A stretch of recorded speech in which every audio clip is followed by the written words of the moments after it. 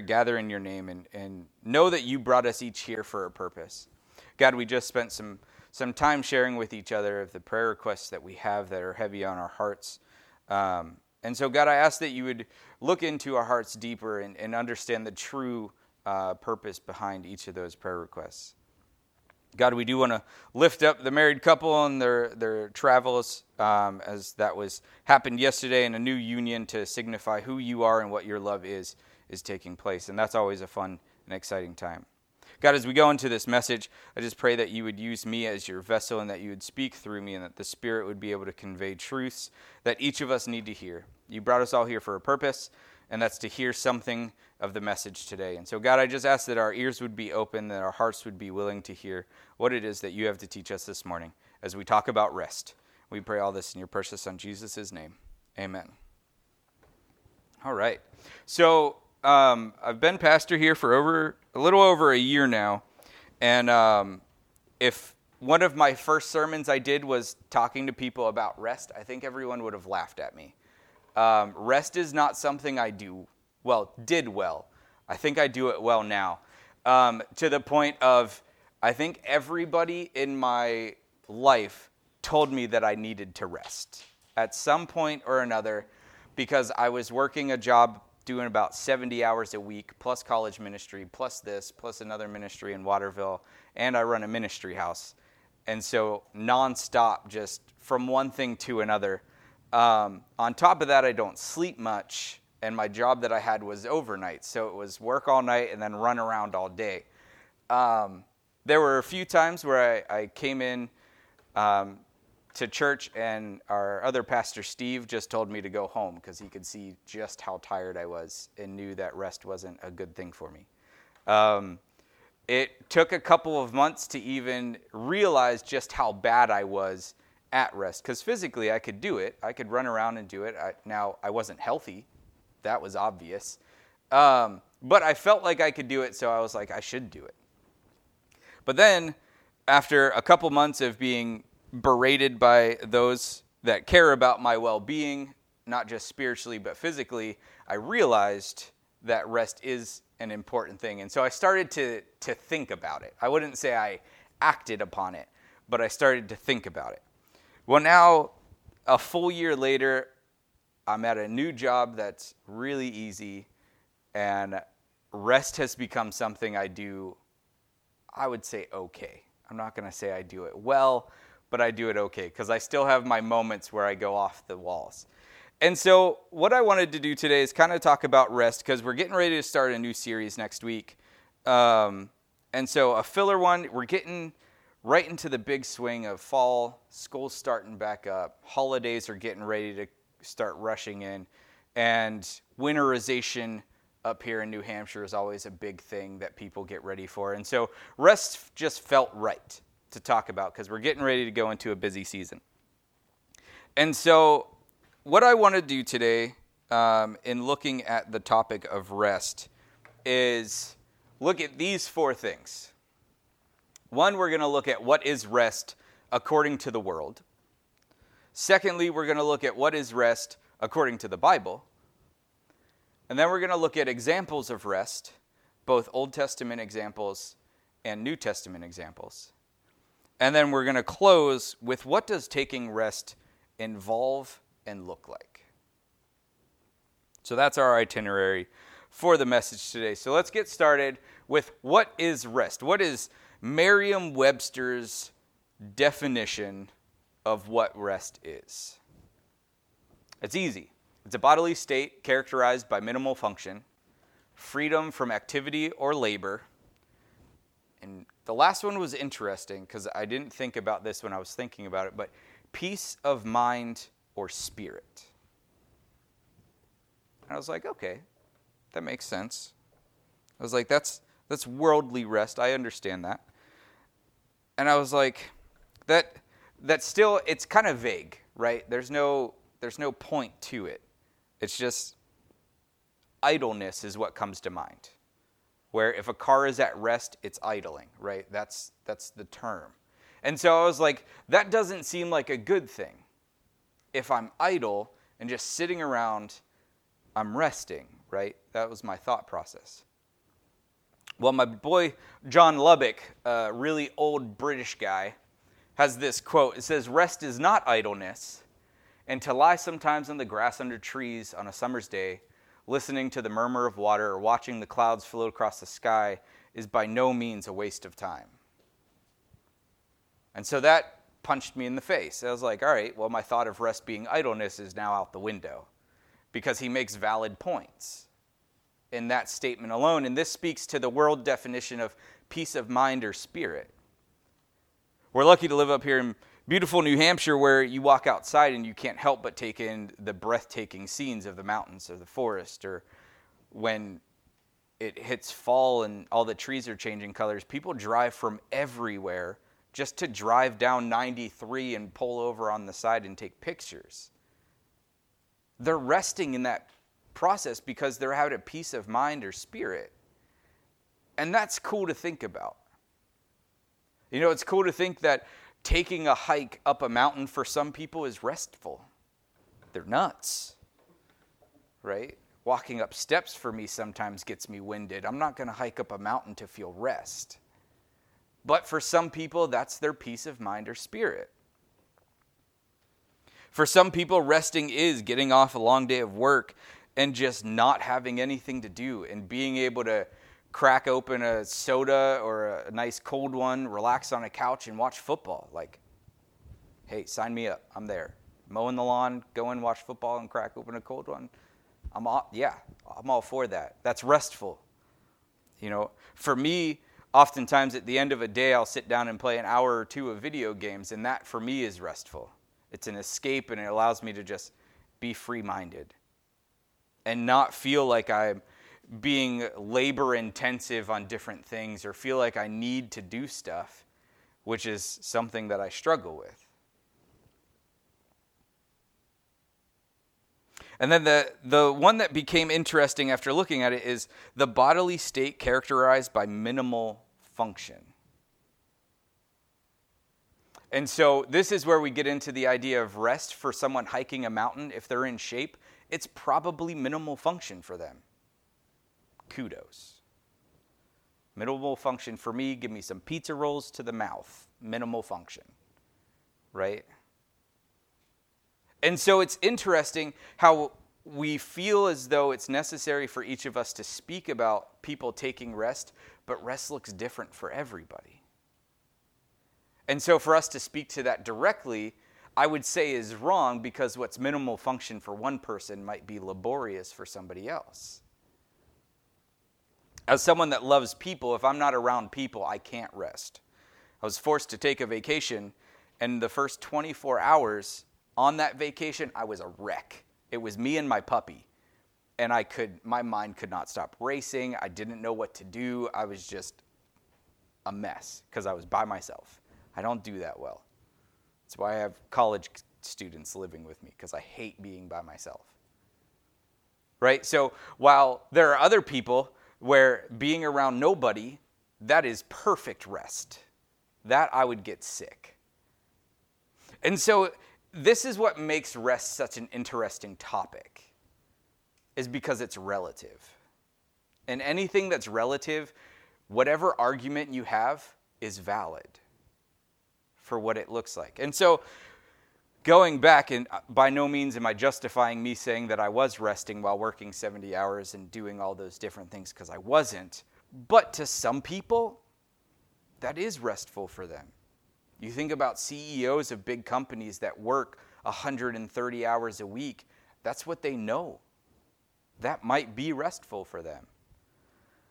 And so to further kind of figure out if I care for someone and if I want them to truly be healthy in this state of rest, we need to look at what the Bible says about rest. And there's no better example in the Bible that we could look at other than God. The first time we ever see rest happen is in Genesis 2. It's the first time the word appears in the Bible. And it says, by the seventh day, God had finished the work he had been doing. So on the seventh day, he rested from all of his work. Now, if we if we take that in context, that matches up with the world's definition of what rest is, right? Free from activity or labor, peace of mind and spirit, minimal function. Right? So if we go back in the Old Testament, it was written in Hebrew. The Hebrew word for rest here is Shabbath, which is where we get the Sabbath. And it says to cease or desist from labor. Cease is a strong word to stop. That's why they use it in military. Ceasefire means an immediate halting of what you were doing. To desist from labor is not to just stop it, but it's to refute labor. And I think that's where we get caught up today is I might be in the middle of rest. If someone asks me to do something, I'm going to do it. Well, then I'm not resting because I didn't desist labor. I didn't refute that process. I didn't cut out a time for me to rest if I interrupt it with something else. It's me just being lazy until the next thing pops up. And so here we see that God, our Father, the perfect being in all of existence, rested to show just how important it is that once you get everything done that you wanted to get done throughout the week, kick back and relax and breathe. And I'm sure God was taken in the sights because he made it a beautiful place. And then not so beautiful people. But so to further emphasize God taking rest, we're going to go ahead and read verse 3 of this. It says, "Then God blessed the seventh day and sanctified it, because in it he rested from all his work which God had created and made." And the word that I want to pay attention to is he sanctified it. He made it holy. So not just is resting a good thing and a healthy thing, but it's a righteous thing to do. And this is where I was wrong in the life that I used to live. Here I was trying to do all these different things and I was rushing around trying to be righteous, but I was ignoring one of the major first things that God ever said makes a righteous thing, and that's to rest. It blew my mind. I was like, well, crap. I was doing the opposite of what I thought I was doing. And so resting is not only blessed by God, but it's the righteous thing to do in God's eyes. And so I think this goes back to John Lubbock's quote of it's not idleness. God doesn't like idleness, but this means rest with a purpose. Rest with the purpose of not doing anything, cutting out a block to be at peace of mind and spirit. My excuse of rest was I had nothing to do at that point in time. That's not rest, that's idleness. That's bad.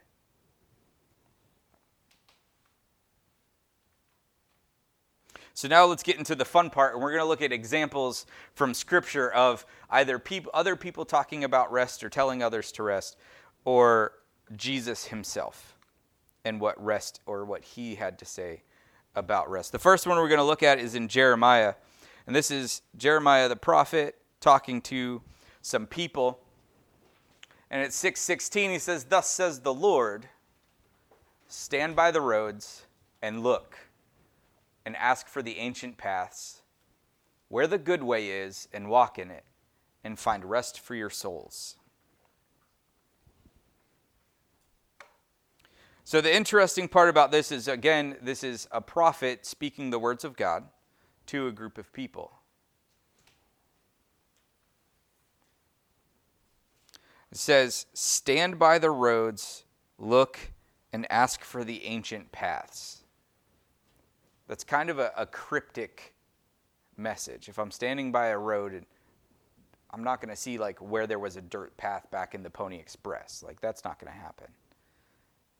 But what he's talking about is the ancient past of the way people used to live, the way people used to rest and take quiet and solace in God.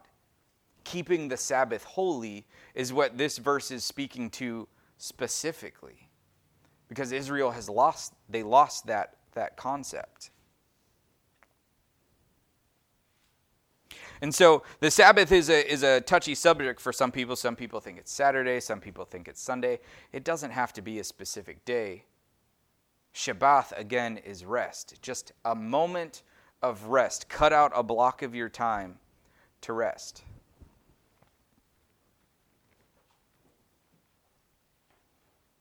Jeremiah adds that once you find the ancient past, where the good way is, and walk in it, find rest. So if we find the righteous path, the good path, that's rest.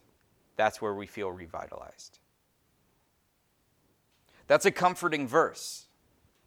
To know that if I'm walking on a path that I create myself, I'm probably not resting. Right? Being a pilgrim is not very restful. Being a trailblazer is not very restful. But good thing for us is we have a book that talks about everyone that has walked this path with God before us and how to do it. According to us, it's like an ice path. There's no friction if we choose so. We can just glide forever. But we're human. We choose not to. Or we don't know how to skate, one of the two.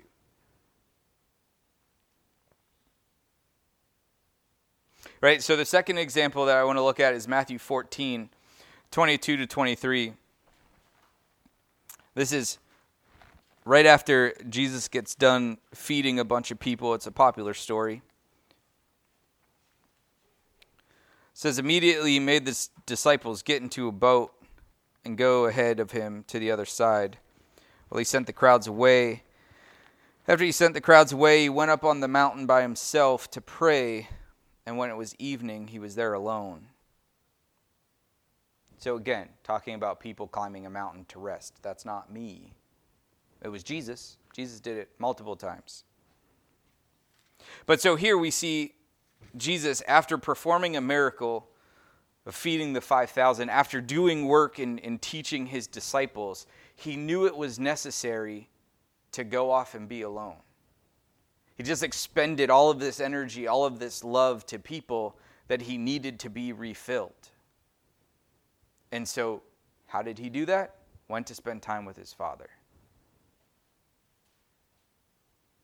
And so for us, I think this is where most people live within the busyness of our lives, and we get everything going everywhere around us.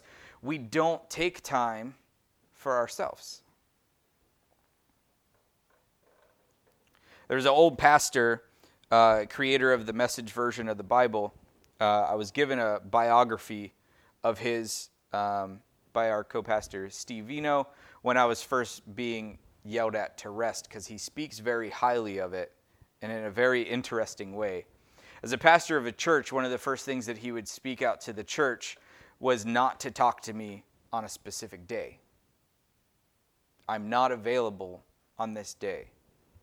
Why? It's my Sabbath. You can get me any other day of the week. You can have me 24/6 the rest of the week. But this is my day to rest, to refuel, to revitalize my soul, so that I can continue to serve you in an accurate and proficient way. And that speaks volume, because as ministers, as leaders of a ministry or a pastor, the congregation should be able to get a hold of you at all times, right? If something comes up. And there were exceptions to the rule. If there was like a death or something like that, he would make exceptions. But on the contrary, is the congregation should want the pastor to be at his best. And so there's this conflict of selfishness that happens because the pastor knows he needs rest, but then there's people that feel like their need supersedes his need for rest. And so there's a butting of heads sometimes. Right? It's why pastors and ministers take sabbaticals. It's like, look, I'm gone. You won't give me a day of rest while I'm here, so I'm leaving. I'm going up on a mountain to pray. I have a friend who's a pastor who's currently hiking the AT Trail for his sabbatical. That's not restful. That is the opposite. But they're almost done. They're supposed to be done in 2 weeks, which is awesome. It was him and his family. I'm sure for them it was restful. But to not have the pressure or the obligation of a herd, even for a day or a couple hours, is required as a pastor, as a minister. Because if we keep pouring out and pouring out, we're going to be left with nothing. As much as Jesus is our living well and it never runs dry, we as humans, we run dry. We need fed by other people. We need people invested in us. And so that hits really hard, and then I think it's really hit home here with Jesus. And we see this a couple of times. Even before Jesus gets crucified, he goes out and he's like, guys, I'm in a rough spot. I need to go pray. And we all know that prayer. That was Jesus resting, sweating blood. No thanks, right? But so within our craziness of the world and within our misconception maybe of what rest is, I want to end on an encouraging note of how can I do this amidst everything that's going on. And so for this, we're going to turn to Mark. We're going to look at what taking rest is. We're going to look at Mark 4. We're going to read 35 to 40. It says, that day when evening came, he said to his disciples, let us go over to the other side. Leaving the crowd behind, they took him along just as he was.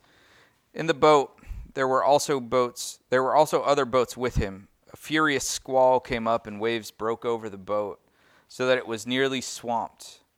Jesus was in the stern, sleeping on a cushion. The disciples woke him and said to him, Teacher, don't you care if we drown? He got up, rebuked the wind, and said to the waves, Quiet, be still. Then the wind died down, and it was completely calm. He said to his disciples, Why are you so afraid? Do you still have no faith? This is always a fun story to try and visualize, right? So we know most of the disciples were fishermen.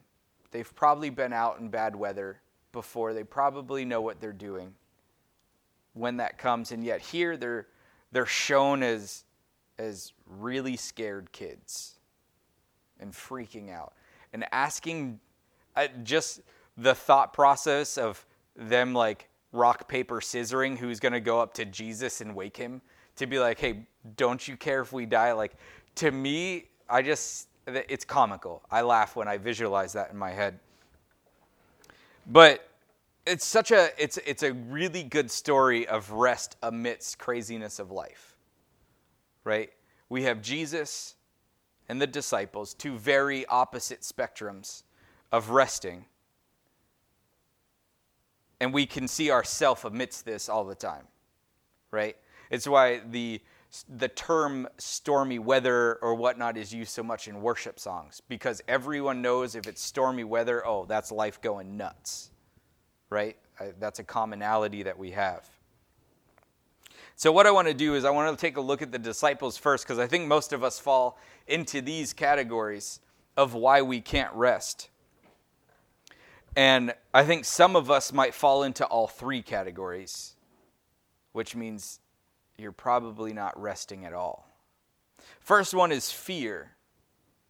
Because of the storm around them, because of what was happening in life and what they had running in their mind, they became fearful.